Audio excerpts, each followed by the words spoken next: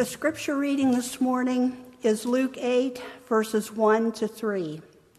After this, Jesus traveled about from one town and village to another, proclaiming the good news of the kingdom of God. The 12 disciples were with him, and also some women who had been cured of evil spirits and diseases. Mary, called Magdalene, from whom 7 demons had come out. Joanna, the wife of Chuza, the manager of Herod's household, Susanna, and many others. These women were helping to support them out of their own means. This ends the reading of the word of God. Dolly Parton's famous song, Working 9 to 5, in the 1980s, centered around the movie 9 to 5, in which 3 women working for an evil boss was just trying to make it in the workplace. They wanted respect and recognition for the hard work they'd done, and the boss, he did not want to give it to them at all. He totally disrespected who they were as women. So they decided they was going to try to alleviate the boss away. I do not advise anybody if you're struggling with your boss. They're figuring out, how can we get rid of this guy so we can do the job we want to do and be respected and paid for what we're doing? It seems as if, to me, women have a hard time in any sphere of life being respected and honored for who they are, no matter what they get into. But it also seems to me the world don't work without a woman, especially in the church. Women work hard in the church. And if you're a man and you're in leadership and you do something in the church, and let's say your wife isn't in leadership and she knows something needs to be done, and you may not feel like doing it that day, you might get a nudge in the arm saying, hey, you need to go take care of the business you need to take care of. You're a leader in the church. You cannot survive in the church without the work of a woman. And Luke seems to say in his gospel that women had an important role to play in the ministry. And he has a focus on women that some of the other gospels don't. And I'd like just to read a few things that he says in reference to women. In Luke chapter 1, he speaks about Elizabeth, the mother of John the Baptist, and about Mary, the mother of Jesus. In Luke chapter 2, he emphasizes Anna, the prophetess, who is praying and seeking God for the Messiah to come. Luke chapter 7, he speaks of the sinful woman when all the guys are sitting around talking to Jesus. This sinful woman comes in and she lays at his feet, she cries, and she washes his feet with her hairs and her tears. In Luke chapter 10, he mentions Martha and Mary. In Luke 13, he talks about the healing of the crippled woman. Luke chapter 15, he speaks about the parable of the woman with the lost coin. Luke chapter 18, the parable of the woman and the judge. Luke and the New Testament declare that women have equal access to the blessings of God through grace and salvation. Whatever distinctions are made in the Bible between the role of a man and a woman, there is no distinction in one thing, and that both are co-heirs in Christ because of what he done on the cross. There's no man, there's no woman, there's no Greek, there's no Jew, there's no Gentile. We are all one in Jesus Christ. The Bible makes no distinction about that. But in our sermon text, Luke names 3 women specifically in what they were doing for the glory of God. And he names them by name. Mary Magdalene, Joanna, wife of Chuza, Herod's steward, and Susanna, which nothing is known about her outside the biblical context other than that her name is mentioned. And this is where I want to get into the mission work. Because these 3 women formed the first women's missionary society. They were the work that got things done for the Lord Jesus. The Women's Missionary Society. And this morning I would like to highlight 3 characteristics of these women I see in this passage. Number 1, these women were dedicated. They followed Jesus while he was on his missionary journey. You'll notice they didn't get out in the front. Jesus called the 12 disciples. He says, come, pick up your cross and follow me. And they go with him to do the work. But the women kind of stayed back. And they kind of listened to the word and said, we are your disciples too. We are going to follow you. Secondly, they gave of their finances to accomplish the task at hand. They worked for a living. They had jobs, they did things, and they took the money that they earned, and they said, here, we give it to the King of Glory to do what you want to do because we believe in what you're doing. In this, they stayed within their boundaries. They didn't just go out in the big front and says, look at me, look at me, look at me. No, the Bible says they waited behind and they followed Jesus wherever they went. They didn't push themselves on everybody. They didn't push themselves on their culture or their society. They just said, no, we will be humble enough to follow and serve you. We'll stay within the boundaries that these men have created for us, but we're going to work and do the work of God because he's called us to do such things. Secondly, they were together in their cause. Now you'll notice the Bible says they had 3 different backgrounds. Mary Magdalene, they named her. Then they said to the other ladies, they named them ladies as well. The wife of Chuza, who worked for the king. 3 different backgrounds. 3 different areas of life, but they put away their backgrounds. They set it aside and said, we're going to work for the king. So they worked together, though they was in different spheres of life. They said, where I'm at doesn't matter. All that matters is the king has called me, the king loves me, and the king wants to use me. So even in their different backgrounds, they found a way to work together. They managed to set aside their differences for the work of the master. You weren't getting the men to do that. Them jokers argued and fought all the way down the road. Jesus, you want us to wax these people? Jesus, why didn't you use that money for something good? Why ain't you doing this? Why ain't you doing that? Where are you going? What are you doing? But these women, they just stayed together. And they said, Master, wherever you go, we will follow. We love you and we want to serve you. The only time in the New Testament that we see women arguing is Martha and Mary. And you know what they were fighting about? One was doing the dishes and one was listening to Jesus preach. And the one doing the dishes got mad at the other and said, hey, King of Glory, I'm doing all the work here while she's over there listening to you. I don't think I'd have told Jesus that, but anyway, that's what she said. And Jesus says, she's chosen me first to learn from me and grow from me. I'm not saying what you're not doing is not important, but he chose me. She wants to follow me and serve me and learn from me and grow from me, and then these other things will come around. That's the only time you see women bickering in the New Testament. And together, they gave her their finances. They didn't argue about it. They didn't fight about it. They just came together and says, we're going to give to the Lord Jesus Christ and for his glory. So they were together in their cause for the Lord Jesus Christ.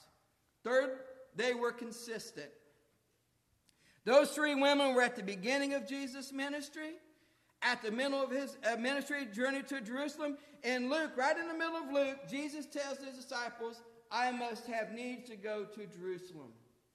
And they didn't understand the word he was saying. What he's saying was, I got to go to the cross. There's my destiny, and there's what God is calling me to do. A lot of people left him, but those women, they stayed right there with him. They said, we love you, we're going to serve you, and we're going to follow you. During his crucifixion, they were right there. They were down there watching their king get crucified. They stayed right there with him through the whole process. When they laid him in the tomb, the women followed because they wanted to know where the master was going. Where is our master going? What are you doing to our king? They wanted to anoint his body after death. He had just died, and they said, we want to take care of our Lord and our Master. We want to make sure we wipe the blood off of his arms, off of his head, and everything he's been so mangled up. We want to know where he's at so we can take care of him. Everyone else fled the scene. All the big mouth guys fled the scene. We're gone. He's dead. We're gone. We're going to run because they're coming after us next. Many disciples left the Lord Jesus, but those women stayed faithful to the cause. We are going to stay true to you. These women stayed true to the end. When everybody else left, those 3 women were consistent. You see it over and over in all the Gospels. When it comes time to him being crucified, you will see those names in there. The women were consistent. This consistent dedication to the cause of Christ led to the expansion of his ministry and the kingdom of God. In chapter 8, verse 3, the Bible says, and many others which ministered unto him of their substance. Why such dedication from those seemingly disrespected by their culture? We all know about culture and how women are treated in culture and all that stuff, that they were set aside and they weren't respected and all the things that said about them, but they stayed true to him no matter what. Why would you be so dedicated and be willing to stay in the background? Verse 2 says it, and certain women which had been healed of evil spirits and infirmities. He said what happened to them, and then he named them by name, but what happened in their lives. They had been healed, they had been touched, they had been ministered to. Jesus came to them and said, I want to touch you. And he did. And he changed them forever. The Lord Jesus Christ changed their lives forever. He done it long before he went to the cross and died in their place. Salvation, the blood hadn't been shed and hadn't been atoned for it at that point, but he still done it. He still ministered them way before he went to the cross.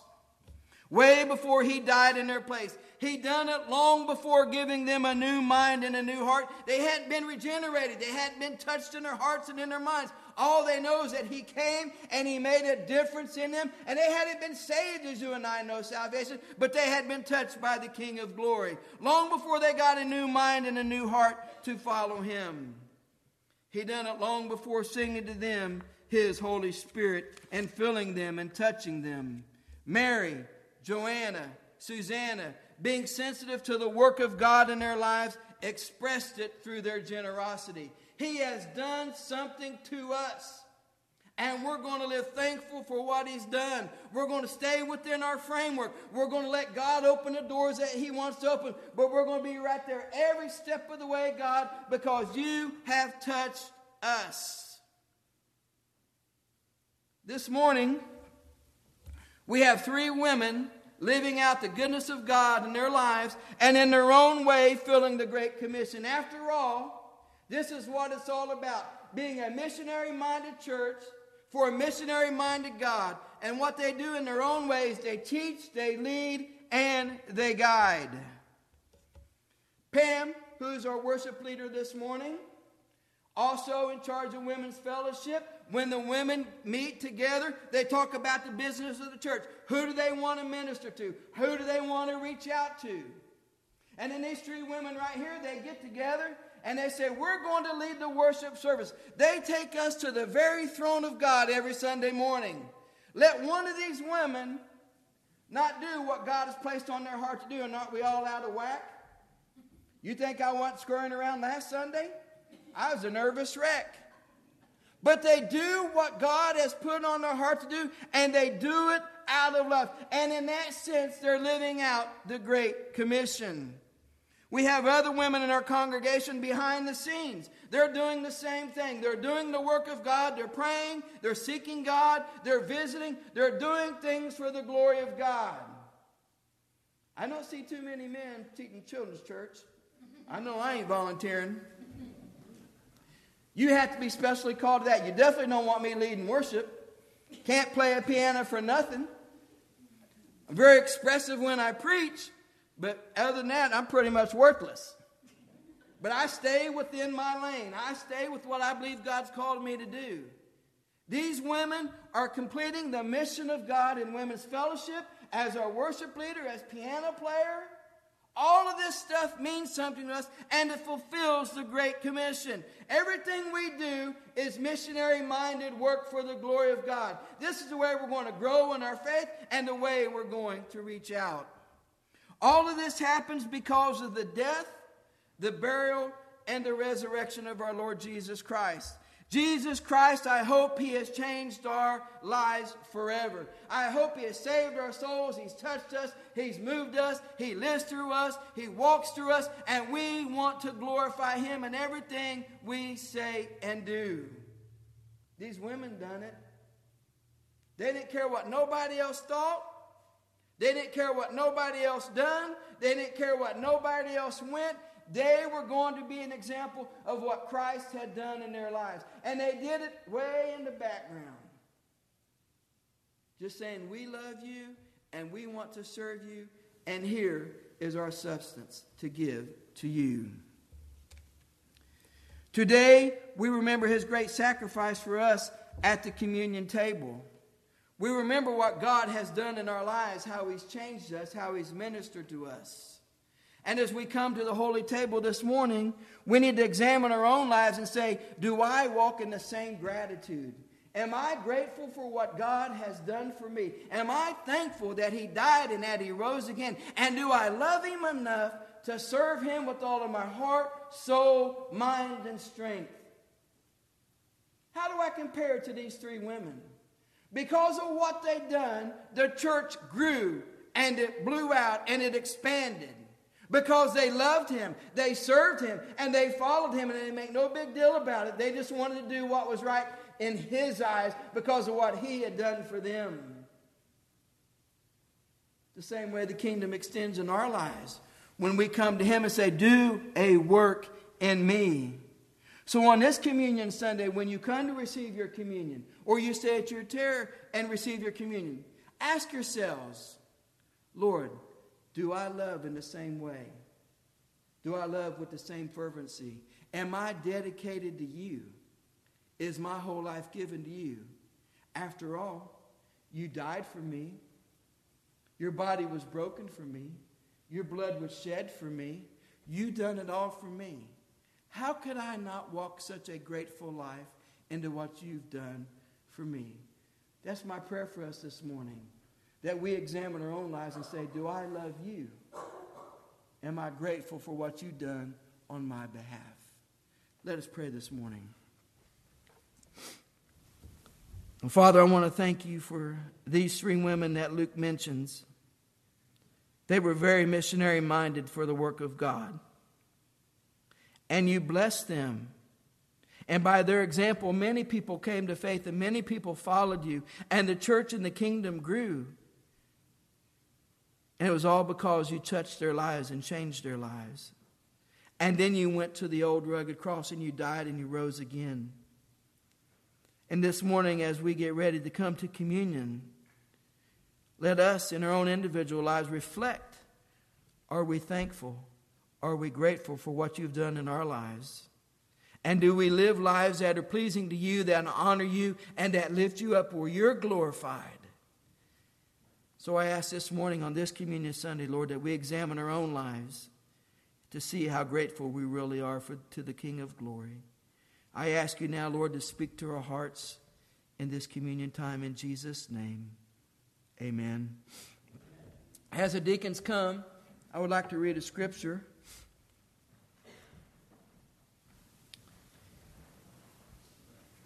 Mark chapter 14, verses 22 through 24.